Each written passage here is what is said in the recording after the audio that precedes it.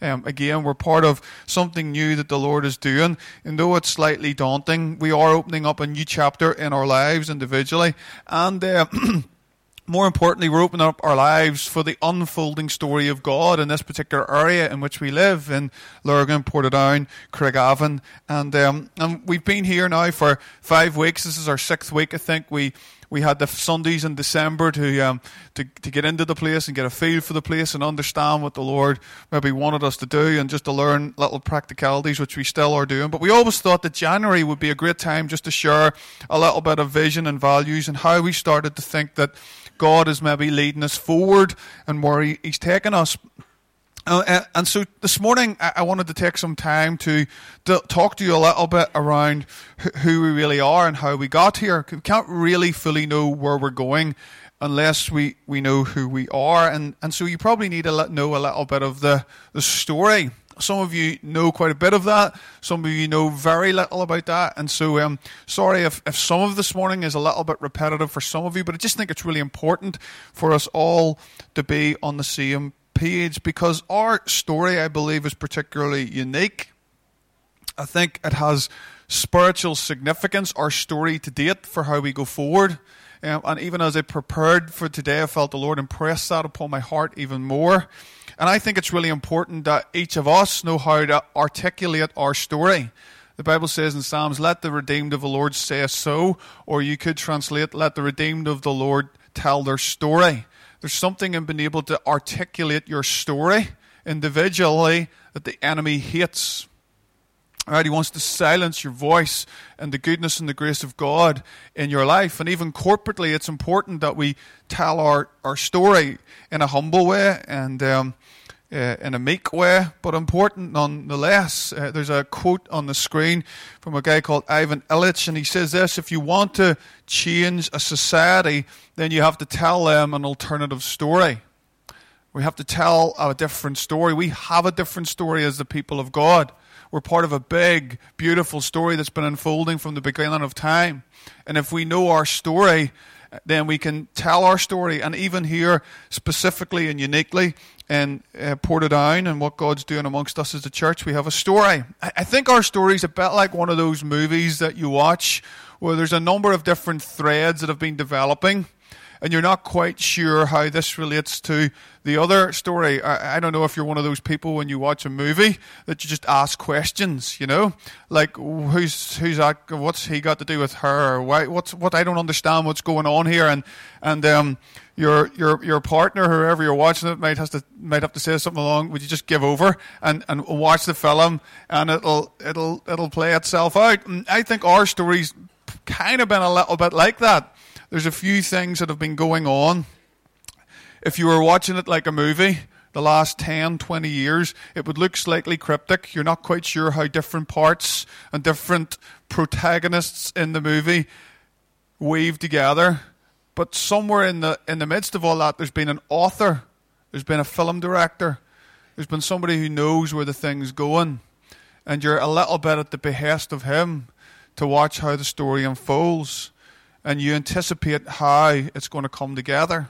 I think that's, as I step back and look at it a little bit more, hopefully through the eyes of the Lord, how we see it. And so my aim for today is to try and tell a little bit of that story and get us, if you like, the base camp. Many of us have been part of the vision that we feel God is cementing in our hearts here for a long time, actually. We've just been going maybe up different trails. But I think we're sort of a base camp. And there's still a mountain to scale. There's still things to be won and battles to be fought and places to go. But we've got somewhere. And it's important that, if you like, we regroup at base camp for the journey ahead. But I want to try and get us there this morning. First, that's my aim. We need to be of one mind if we're going to understand who we are and where we're going. There's a verse I love in Philippians chapter 3. It tells us just before I read this verse that this is the bit just after Paul says, "I'm forgetting those things which are behind, I'm pressing forward to the goal." And then he says this is King James, because I like the translation. This is what us preachers do. We just pick the translation we like the best to make a point. Don't tell anybody, okay? Nevertheless, whereto we have already attained, let us walk by the same rule, or let us mind the same thing. Right? So Paul has already just said, I'm not really focusing on those things that are behind. I'm pressing forward towards the goal. But then he says, nevertheless, what we have attained, let's not forget the battles that we have fought. Let's not forget where we have come from, the things that we have walked through. And let us then be of the same mind. Let us walk by the same rule, and let us be of the same mind. And it's important in the body of Christ that there's a one-mindedness, a unity in diversity.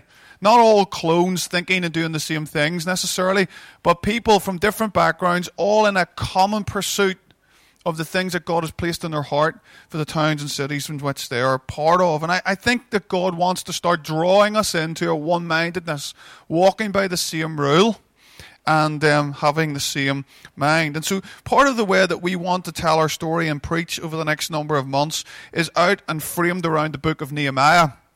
It's a book in the Bible that we feel the Lord's speaking to us at the moment through, and we think the Holy Spirit's illuminating things and will continue to. And so maybe, actually in your own time, it might be good just to read the book of Nehemiah, because we'll be referring to it loads over the next wee while.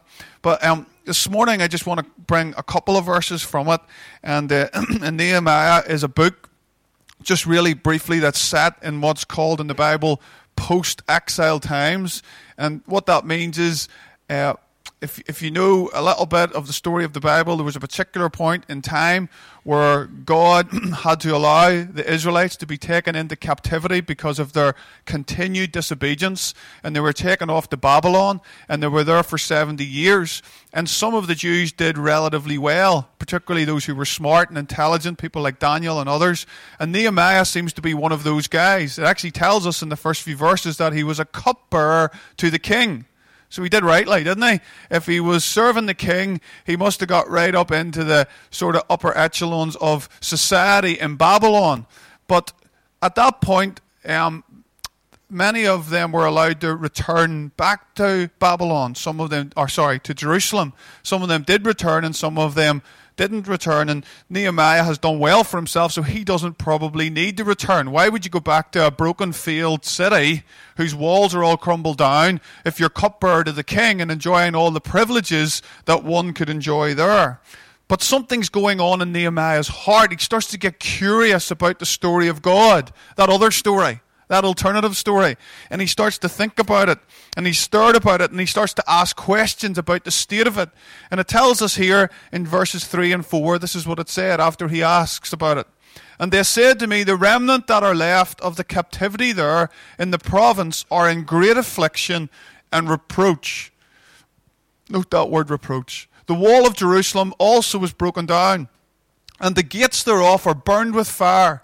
And it came to pass, when I heard these words, that I sat down and wept, and mourned certain days, and fasted and prayed before the God of heaven. Nehemiah hears that the city of his birth, the place that he loves, is in a desperate state. It's not only in great affliction, but it's suffering a reproach. What does reproach mean? I'm going to go into this in a moment, but it's kind of like a byword. Nehemiah is not prepared to let this continue as the book unfolds. Something happens in his heart. He starts to get pierced in his heart. It seems that he starts to feel in his own heart about Jerusalem what God is feeling about the city of Jerusalem. He enters into the pain and the pathos and the brokenness of what God is feeling about the city, and it moves Nehemiah, first of all, to his knees. He weeps, he starts to fast and pray, and then it moves him to action. He starts to do something about it. And so when our hearts are soft to the Lord, that's what happens, isn't it? He moves us. It shakes us inside and eventually moves us outside. And so Nehemiah moves out of this place of privilege and out of this place of comfort and out of this place of the palace to the mess and the brokenness of the city of Jerusalem.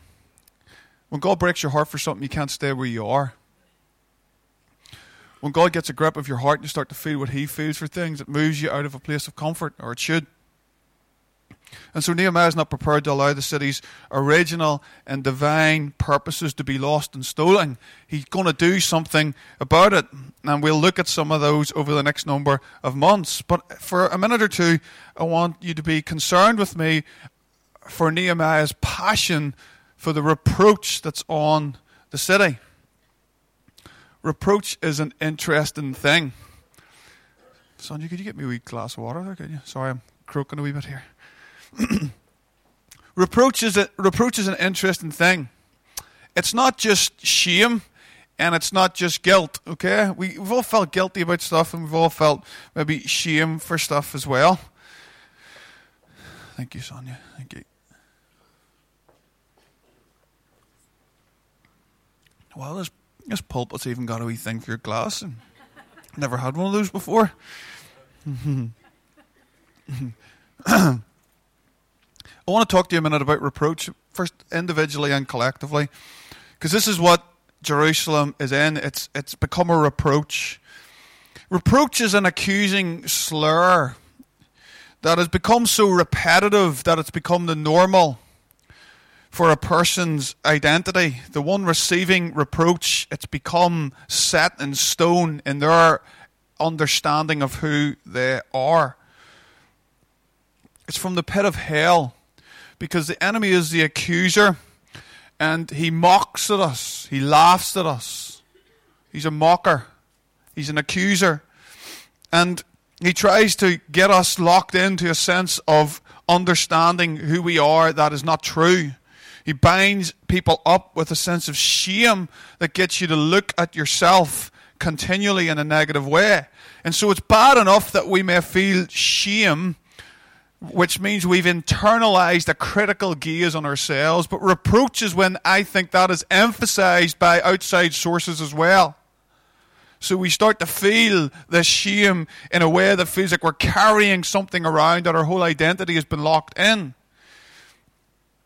And that's indicative of what many of us feel with our lives. The enemy wants to push us into a corner and wants us to carry around a sense of reproach, a general feeling of shame that just attaches to who we are. And not only does he want to feel that at individual, he wants to put this on a city. And Craigavon over the years has carried a reproach. It's been known as a failed city, a city that didn't work. It's never actually had city status because it doesn't really work in that way. It's the butt of many jokes. And even within Craigavon, we've become a reproach to one another. Lurgan has become a reproach in Portadown. Portadown has become a reproach in Lurgan. Some of it's banter and fun and all of that, which is great. But we've actually started to do that on one another, and one another's towns and one another's lives in different parts of the wider area. Both have become a reproach to one another. This is funny, but it's kind of not funny if you put up this next slide. Did you ever see this one going around Facebook from The Lion King? It's probably somebody from Portadown put it up. But when I saw this, part of me laughed, and then another part of me felt sad. Part of me felt that's the town I grew up in, that's the schools I went to. It's a football club I supported. And I don't really want to live my life, if my kids are going to be brought up in this area, carrying that reproach. I want to do something about that. I don't want that to be the legacy that I leave behind. I want to, under my watch, and in where God has called me, to do something about that, to help remove that reproach. And the great news is that God does not like reproach. And not only does he not like it, he does something about it. He rolls reproach away. In the Old Testament, just quickly to refer to it, there's a great passage in the book of Joshua. And God brings them, because they were slaves, through out of Egypt into the promised land, and then with the new generation over the Jordan into the promised land. And he says to them, before they take any of the new land, he says this to them, there's a moment here. Today I have rolled away the reproach of Egypt to you. And so the name of that place was called Gilgal to this day. That's what Gilgal means, rolling away. God rolls away reproach. He takes it away. And he said to these children of Israel, who were the sons and daughters of the slave people, no longer will you be called slaves. No longer are you going to live from a slavery mindset. No longer will you be orphans. But now you're going to be my sons and daughters, and that's how you're going to live. Because if you don't think like a son, you won't live like a son. If you think like a slave, you will live like a slave. If you're bound by reproach, you will live with reproach. And God wants to roll that away from our lives individually. And if we can get that, then he wants to roll it away from us as a city. And even more fully, Jesus did it on the cross. For the joy that was set before him, he endured the cross and he despised the shame. He despised the shame. He took all the taunts. He took all the reproach. Surely you're the Son of God. If you're the Son of God, surely why don't you throw yourself? He took it all. He took all the mocking, all the cursing, all the making fun of, all the jeers, all the taunts. Left alone on his own. All his friends deserted him on the cross. And he did it all for us. So that any reproach that we feel can be rolled away. That we don't have to carry shame for what we've done, or for the way we just feel about ourselves. Jesus rolls that kind of stuff away on the cross. This is why he went to those lengths, for the joy set before him. Don't let the work of the cross be in vain over your life. Jesus didn't save you just to get you out of hell and for you to feel awful about yourself the rest of your life. He died on the cross so that you'd be freed from condemnation, liberated into full sonship, and live your life as a fully loved son and daughter. He rolls away shame. And we can't be a people that are going to deal with this over our city if we don't deal with it in our lives individually and press in to all that the Lord has for us because of that. And so, back to our story. Here in Emmanuel Portadown, like Nehemiah, over the years, we've sensed the Lord speaking and agitating us around the reproach that's on this area. And we want to do something about it. And so very quickly, my story, and the story of Emmanuel Lurgan, if you like, started because we felt that God just wanted us to help broken people in our area and to be a people passionate for Jesus.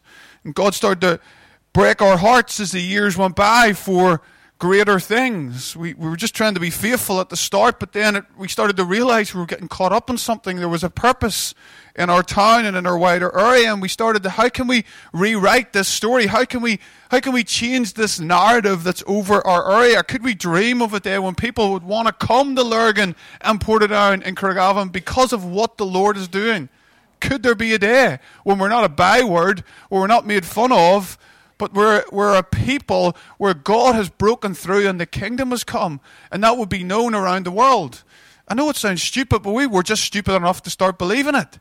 And God started to move. And so we wanted to learn how to be a people longing to rewrite the narrative of our city, believing that God could change the script. If we were a people empowered by the Holy Spirit, willing to lay our lives down for a cause, to bring life to the city in all spheres of influence. We realized we weren't going to do that by simply building a big church, or creating a cool event on a Sunday, or building some kind of empire unto ourselves. We were only going to do that if we learned how to be a genuine movement of people empowered by the Holy Spirit, to be everyday missionaries wherever we lived our lives, and to carry His presence, to believe the dreams of God for the awakening of His kingdom in our city, and to be a family on mission about the welfare, seeking the welfare and the goodness of the area which we lived. And as we saw that happen, we started to see God increase and enlarge our hearts for the nation. I'm just going to quickly scar over some stuff here, and I'll come back to it in a moment. And we felt the Lord start to speak to us. This word "tabar" is the Irish word for wells. That's why you got like places like Tobermore or Tober Uni, where Chris lives, and places like that. That Irish word, tabar, is the word for well or spring. And we felt the Lord speak to us over the years about an awakening of His presence all around the nation. That's what we're living for. I don't know if we're going to see it or not. I can't predict that. But I'm going to live my life hoping that I will see one. And I wouldn't want to be doing anything else if we weren't doing this, to see God's presence come. And we think that the Lord wants to do that by reopening new wells. churches springing up in some of the most broken parts of the world, or of the land, sorry. And we also want to see old wells reopened. We feel if there's going to be a revival and an awakening of God in the land, it's going to be both an unblocking of old wells.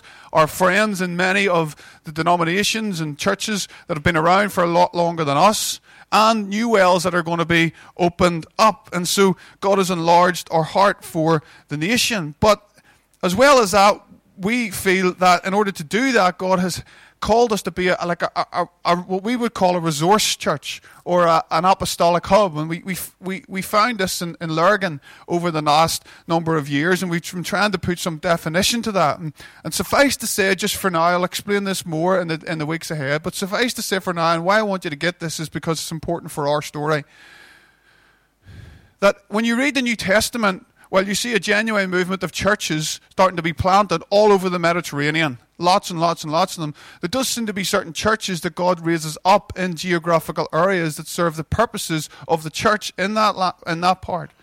And these are what we would call apostolic hubs. Now, the word apostle is a sent one. Somebody had sent. And these are churches that have got so caught up in the movement of God and what He's doing in particular areas of the world that they have become sending centers, missional training centers to send out workers into the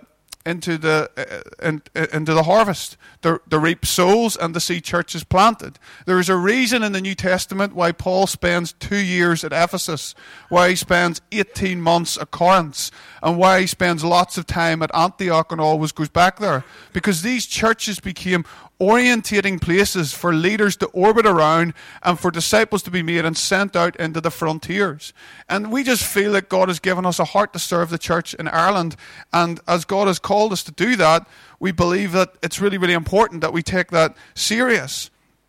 And we felt Him giving us this word tabar to define everything that happens beyond Lurgan. And so with all of that in mind, it hopefully makes sense to you when we say our vision as a church is to help rewrite the story of Ireland, of Craigavon, Ireland, and the nations with the good news of the kingdom of God. Hopefully that's starting to make a little bit more sense to you given what I've said. Now let me bring it back to Craigavon here for the last 5 or 10 minutes. In order to do that, we felt that there is something about this area that is quite key for the nation. That's what we believe. Now, I know most preachers who lead most churches around the country probably think that their area is quite key to the nation, right? And it probably is. We really think, right, there's something about here, this particular area, with the history that has surrounded it, and part of our story that is quite key to the nation. We think there's a microcosm here in Craigavon of the strongholds that exist right around the land. And that if we can see a level of breakthrough, if we can see the kingdom break in ways that have never actually broken in this area, it can unlock something to see an awakening of God around our nation. Right? I've said it, right? That's what we believe. And so as we've been thinking about that, and we thought about that for many years, we started to explore that. We felt there was something important about drawing Lurgan and Portadown together. The strategy over the years of how we've done that is to try and get prayerful unity amongst the churches and the leaders in the town. And we've had a real measure of success of that in Lurgan. And we've seen some of that happen, and some of that has been going on in Portadown in smaller ways and faithful ways for many years. But we just felt the Lord was saying it's time to move on that again. And so we never really thought about planting a church in Portadown before. But we felt God was starting to say, I want you to take a stock of what you've been doing and plant it in Portadown and actually move into the area and begin building a base there.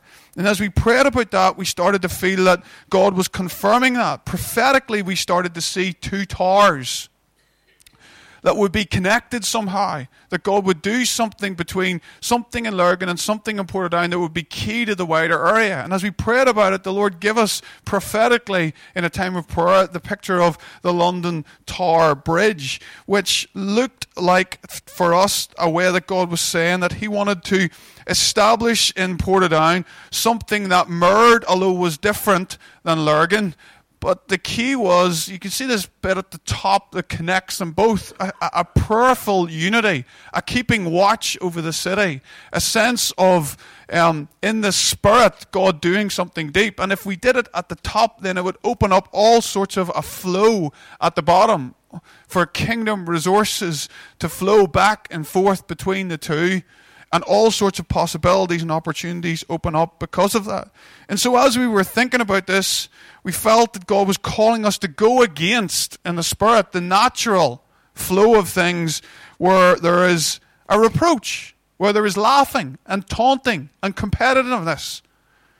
God wants to go against that and go for loving unity. And so it doesn't seem to me that then it would be any coincidence, as we thought to think about that more and more, that Chris and Debbie and the vineyards here in Upper Bann Vineyard story would start to weave into here. Surely it's no coincidence that for God, who wants, I think, to establish something that goes against the natural flow of division and competition and laughing and division, that he would actually want to start it with the people that would go against that. That he would want to start it with the people that are not prepared to say no surrender, but are prepared to say surrender.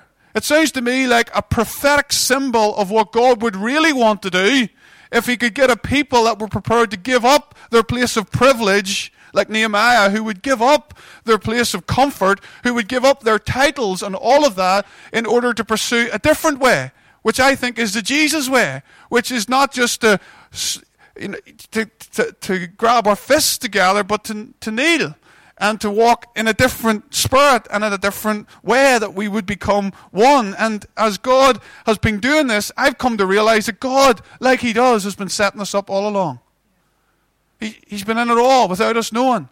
Do you ever find that in life, in your own life, that you just wonder what on earth God's playing at, or why he'd be taking you down a particular bunny trail, and then you start to realize, oh right, this is what this was all about. I love this quote from Walter Brueggemann. He says this: we do not always see the gifts of God in advance, but given a perspective of faith, we can see in subsequent reflection and discern the amazing movement of God in events we had not noticed or even assigned to other causes. The amazing movement of God. With the perspective of faith, we see the gifts of God in advance. And it seems to me that God here is looking a people who will provide a prophetic symbol amongst a people of what he wants to do in the city. That's essentially what we think God's doing. A people that will be prepared to embody and incarnate the way of Jesus and how they love one another, that will affect the whole city. Because if we can see it here, we all of a sudden have started already weaken the principalities and powers. We've already started to weaken the wicked forces that want to keep us apart. We've already started to embody and incarnate something of the way of Jesus. And that's the kind of love that conquered the grave. That's the kind of love that the Father could look at and say, I can vindicate that love and raise it from the dead. And in doing that, conquer sin, death, hell, and everything that would keep us apart, and bring reconciliation to all men. That's what we want to be. And of course, the story of Upper Bann Vineyard weaving into our story isn't a recent thing, even though we've journeyed it for many years. We've journeyed as friends for a number of years, knowing that our vision was pretty much the same, but not really sure how it would come together. But in fact, when we started to talk about this a little bit, Chris and Debbie and the wider team in Upper Bann Vineyard, we started to remember Chris actually in his journal 3 or 4 years ago had a picture of 2 towers, which we'd forgotten about.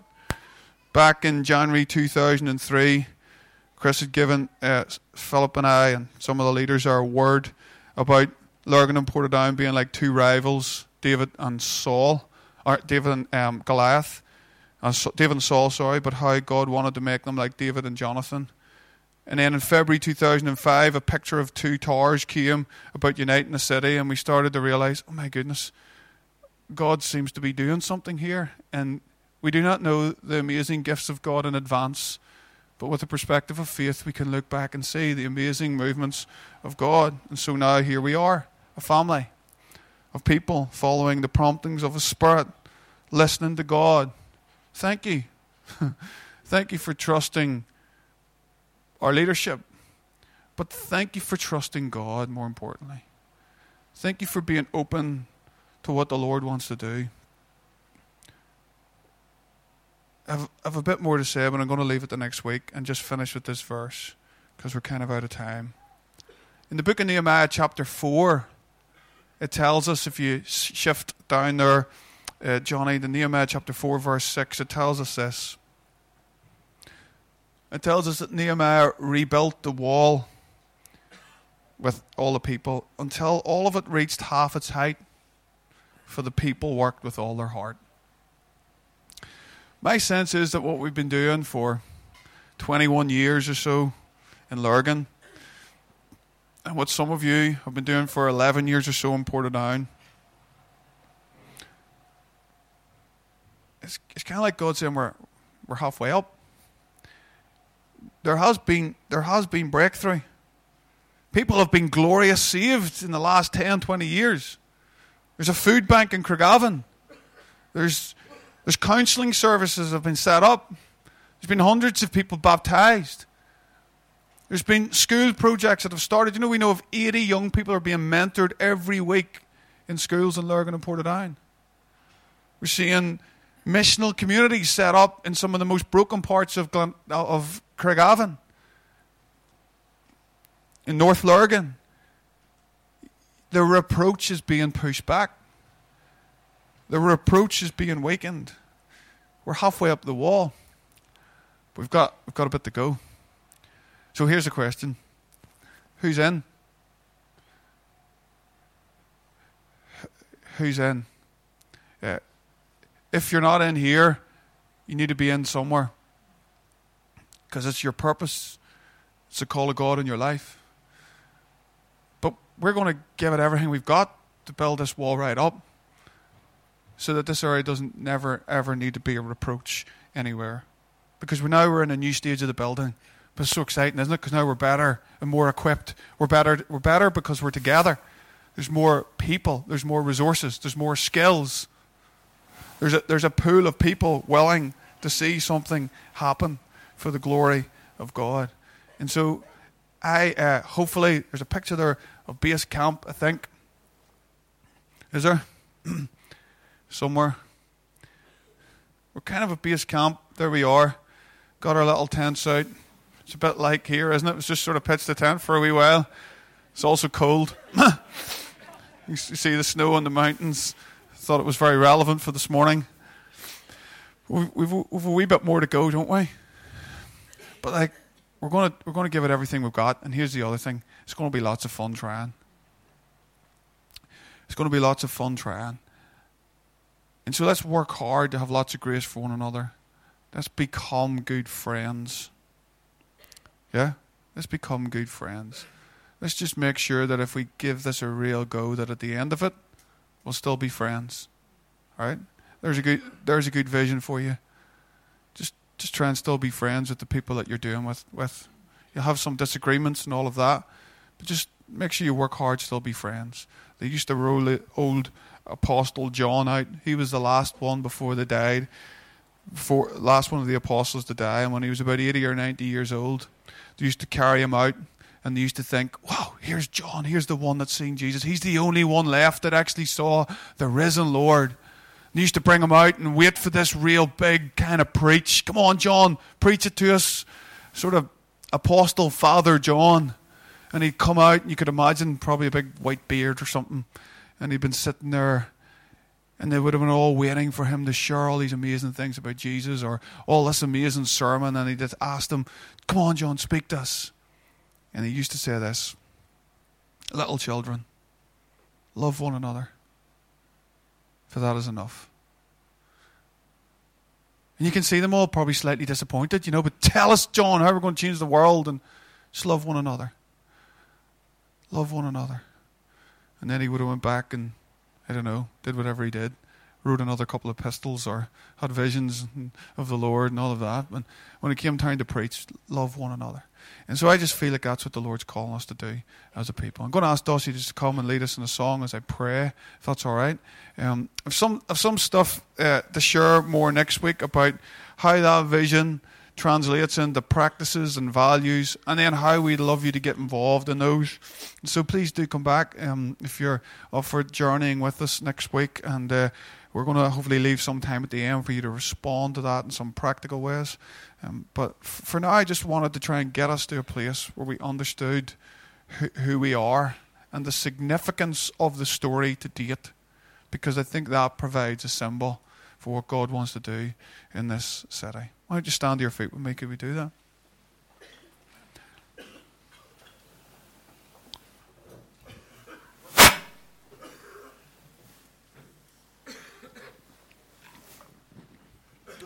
Let's just take a moment, and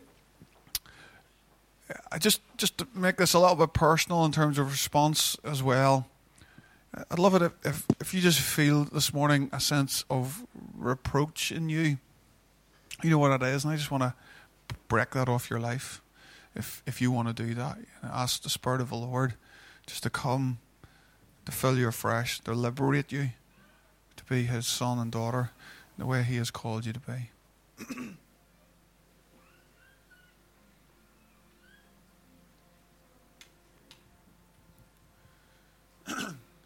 God, I just want to thank you for, Lord, the truth that you just bring us to these places like Gilgal, where you're actually not prepared to let us go any further until you deal with the reproach that we're carrying, because you know that that's not what you want us to bear, not what you want us to carry.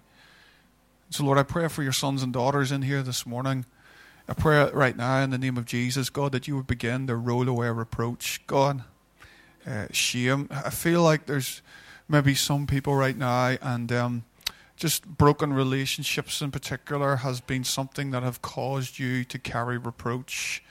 And God, I just want to pray that right now that you would break that off, God. Break that off your sons and daughters. Release people, oh God, today. I pray that you give them, Lord, a sense of what you're doing, how you're changing and transforming their hearts and their lives, and how you're changing the way of their thinking by hearing that they are yours, God, and that, Lord, that you have despised the shame, that you have endured the cross. And God, I just pray that right now that you would bring a release of your presence and your peace, that we would hear your voice in Jesus' name. And God, as you do that in our lives individually, we pray, Lord, that you would do it all over our town and our city. Lord, that we would become passionate about the place where you've called us to live. Lord, we would become angry in a righteous way when we start to see reproach over people in coffee shops and in Tesco's and in our schools and in our classroom. Lord, young boys and girls who walk into classrooms and feel reproach, who feel less, who feel not valued, who feel weak, and all of those things, oh God, that the enemy would want to steal and kill and destroy with. And God, we start to pray in your life, oh God. We start to pray in the abundance of life that only you can give, God, into our hearts, into our towns, and into our city, God. And God, I just pray even this morning too for anyone who's here who is bearing that reproach partly because they've just never trusted in you, Jesus. They've never known you. I ask that even right now, Holy Spirit, that you would just draw them to yourself, God.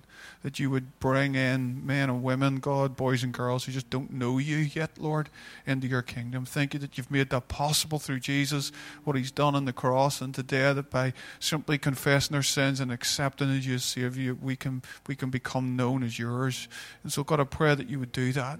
And Lord, for those who have done that and got away a little bit, I pray that you just warm up their hearts this morning, God, that they're never too far away, that the reproach is never too great for you to break, for you to completely liberate, and for you to bring home. Thank you, Jesus. Thank you, Jesus.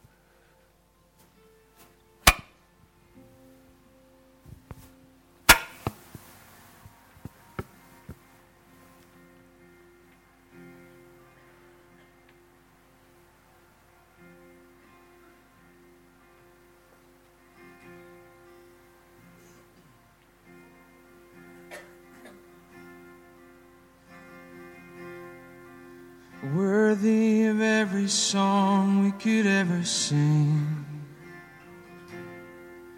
worthy of all the praise we could ever bring, worthy of every breath we could ever breathe. We live for you.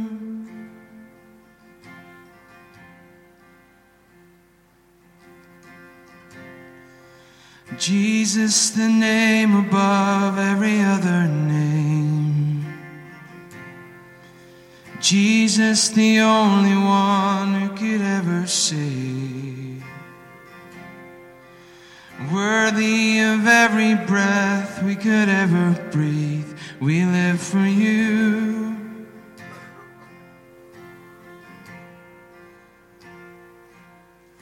And holy, there is no one like you. There is none beside you. Open up my eyes in wonder. Show me who you are and fill me with your heart and lead me in your love to those around me. Worthy of every song we could ever sing, worthy of all the praise we could ever bring, worthy of every breath we could ever breathe. We live for you.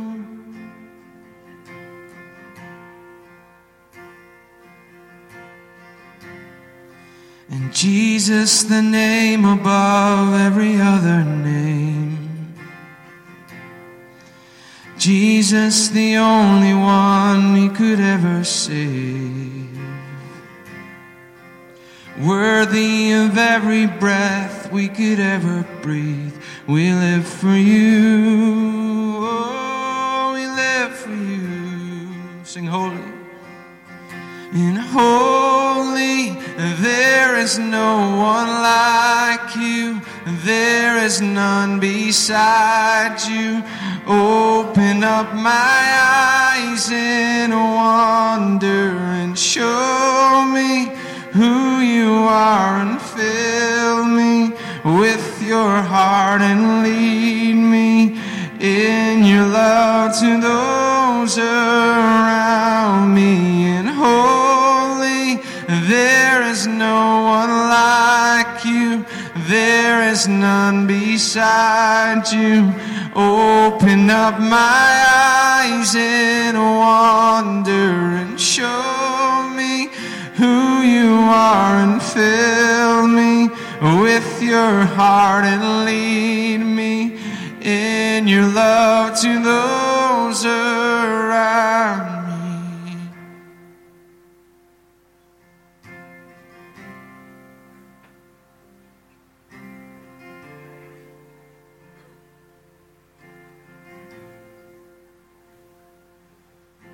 And I will build my life upon your love. It is a firm foundation, and I will put my trust in you alone, and I will not be shaken, and I will build my life upon your love. It is a firm foundation, and I will put my trust in you alone, and I will not be shaken. And holy, there is no one like you. There is none beside you. Open up my eyes in wonder and show me who you are and fill me with your heart and lead me in your love to those around will build my life upon your love. It is a firm foundation, and I will put my trust in you alone, and I will not be shaken. And holy, there is no one like you, there is none beside you. Open up my eyes in wonder, show me and who you are, and fill me with your heart, and lead me in your love to those around me.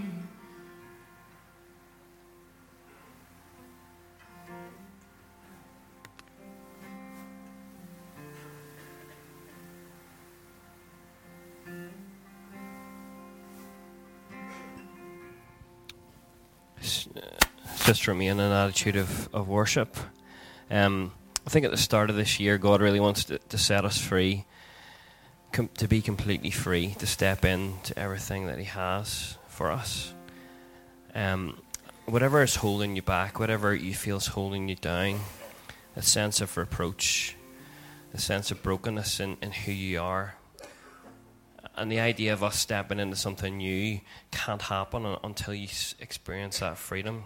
So we're just going to sing that over ourselves now, and just whatever it is that you feel has got you bound up, bring that to the feet of Jesus.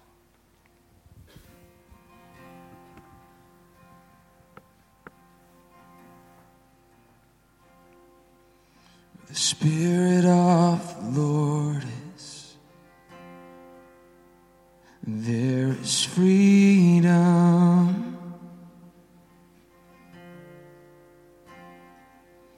Where the Spirit of the Lord is, there is freedom.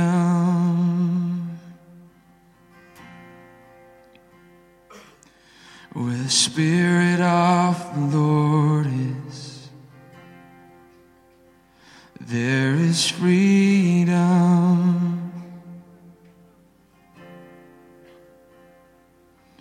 Where the Spirit of the Lord is, there is freedom.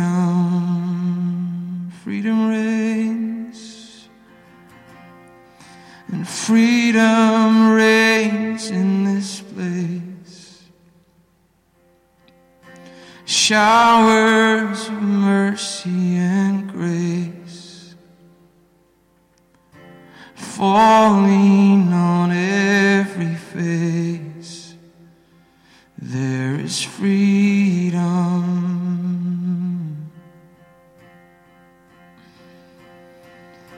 And if you're tired and thirsty, there is freedom.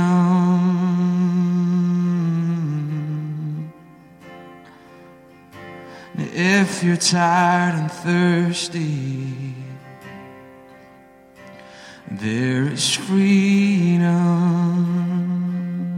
Give your all to Him, and give your all to Jesus. There is freedom.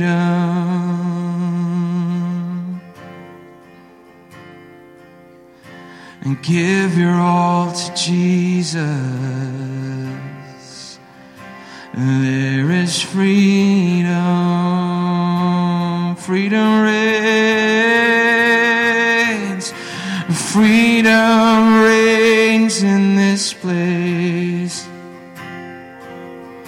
Showers of mercy and grace falling on every face.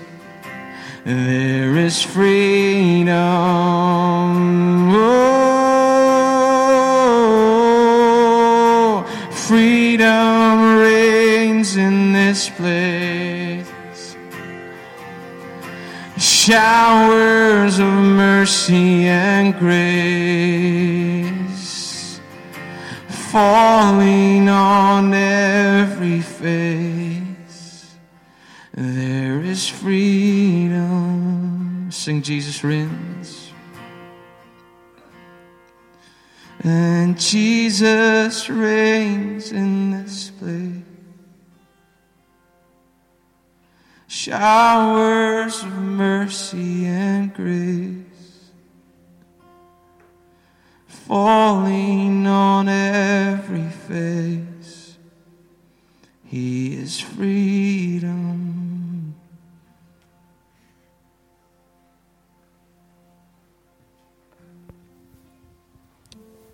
Yes, Father, we just thank you that you have come to bring us complete freedom. I speak freedom over hearts and minds today. We speak freedom from the pain and brokenness of the past. We speak freedom for 2018 to live in the fullness of God, of what you're calling us to. We break the power of shame right now in the name of Jesus. And we speak in and we declare the spirit of adoption over this place, over every life, that we may fully live as sons and daughters of the living God. And that spirit of adoption is the same spirit that we carry with us to see Portadown, Lurgan, Craigavon step into the fullness of who this city is and what this city can be and what it will be. Lord, we ask that the spirit of adoption would rise up in your children, and we would carry that spirit with us to the lost and the broken in our communities, that we would declare that people are seen, that they are known, that they are loved, that they are of worth and of value, that Craigavon is a good place. It's a great place. That Lurgan and Portadown are wonderful towns with wonderful people in them. That if the Spirit of the living God is going to rest and reside in anywhere, it's our town. It's our city. Because this is the city of God. And it will no longer stand under the name of shame. But we will declare and we will adopt Craigavon. And we will say, this, God, is your city. It's your city, Lord. Come, Lord Jesus. Thank you, Lord. We'd love to pray with you this morning. As we're closing, if you'd like prayer ministry, please come to the front, just over on this side here. A couple of people will be up here to help to pray, but we'd love to pray with you, particularly if God's been speaking to you this morning about something. And we'd love to see you here tomorrow, next week, not tomorrow, next week, next Sunday morning at 10:30, but also at 7 p.m. next Sunday night. This is a new announcement, so listen up. Next Sunday night, 7 p.m., we're going to be having a time of worship and prayer, a little bit of teaching and ministry here. Next Sunday night at 7 p.m. So next Sunday night, you come through the door in the other building and into this unit this way. Next Sunday at 7 p.m. Please pick up your children, sign them out from Children's Ministry. Hang around for tea and coffee. We're going to put away the last few rows at the back. So if you're sitting down currently at the last few rows, you're going to have to move. We want to create a little bit of space for us to hang out and